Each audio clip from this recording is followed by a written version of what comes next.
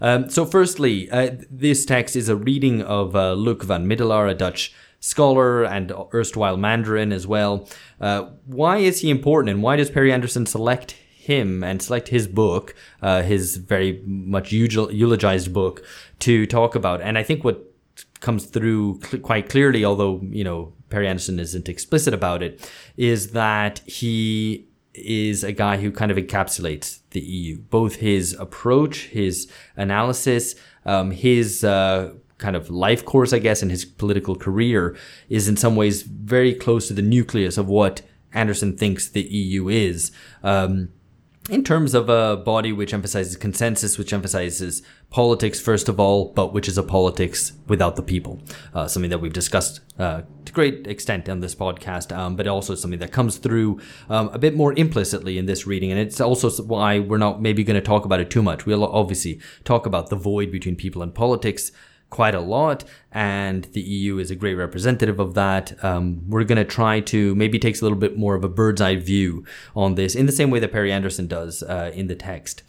One way of doing that is through the theme of realism, or the approach of realism. This is very much both Van Middelaar's approach and Perry Anderson's reading of Van Middelaar emphasize sort of realism, or at least a certain, not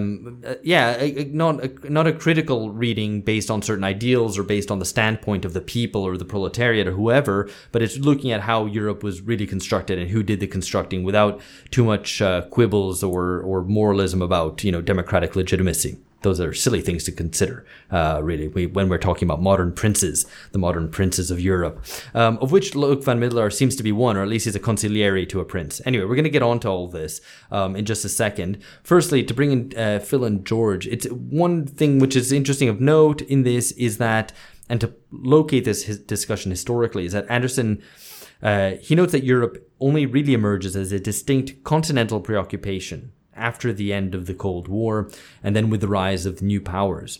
So how significant do we think this is, that, Europe previously to that was a Europe which was divided between East and West, was the center of the imperialist powers even before that, and therefore Europe in some sense was the world. Europe then, as of the end of the Cold War, comes to take on a more, maybe a more particularist understanding of itself as being, we're Europe, but there's this whole other world out there. So what do we, Europe, want to be? What do we want to do? What do we think about this? Hey there, you've reached the end of a short excerpt from an episode that's been released only to our patrons. If you'd like to join us and gain access to around 2 Patreon exclusive episodes a month, please go to patreon.com/bungacast.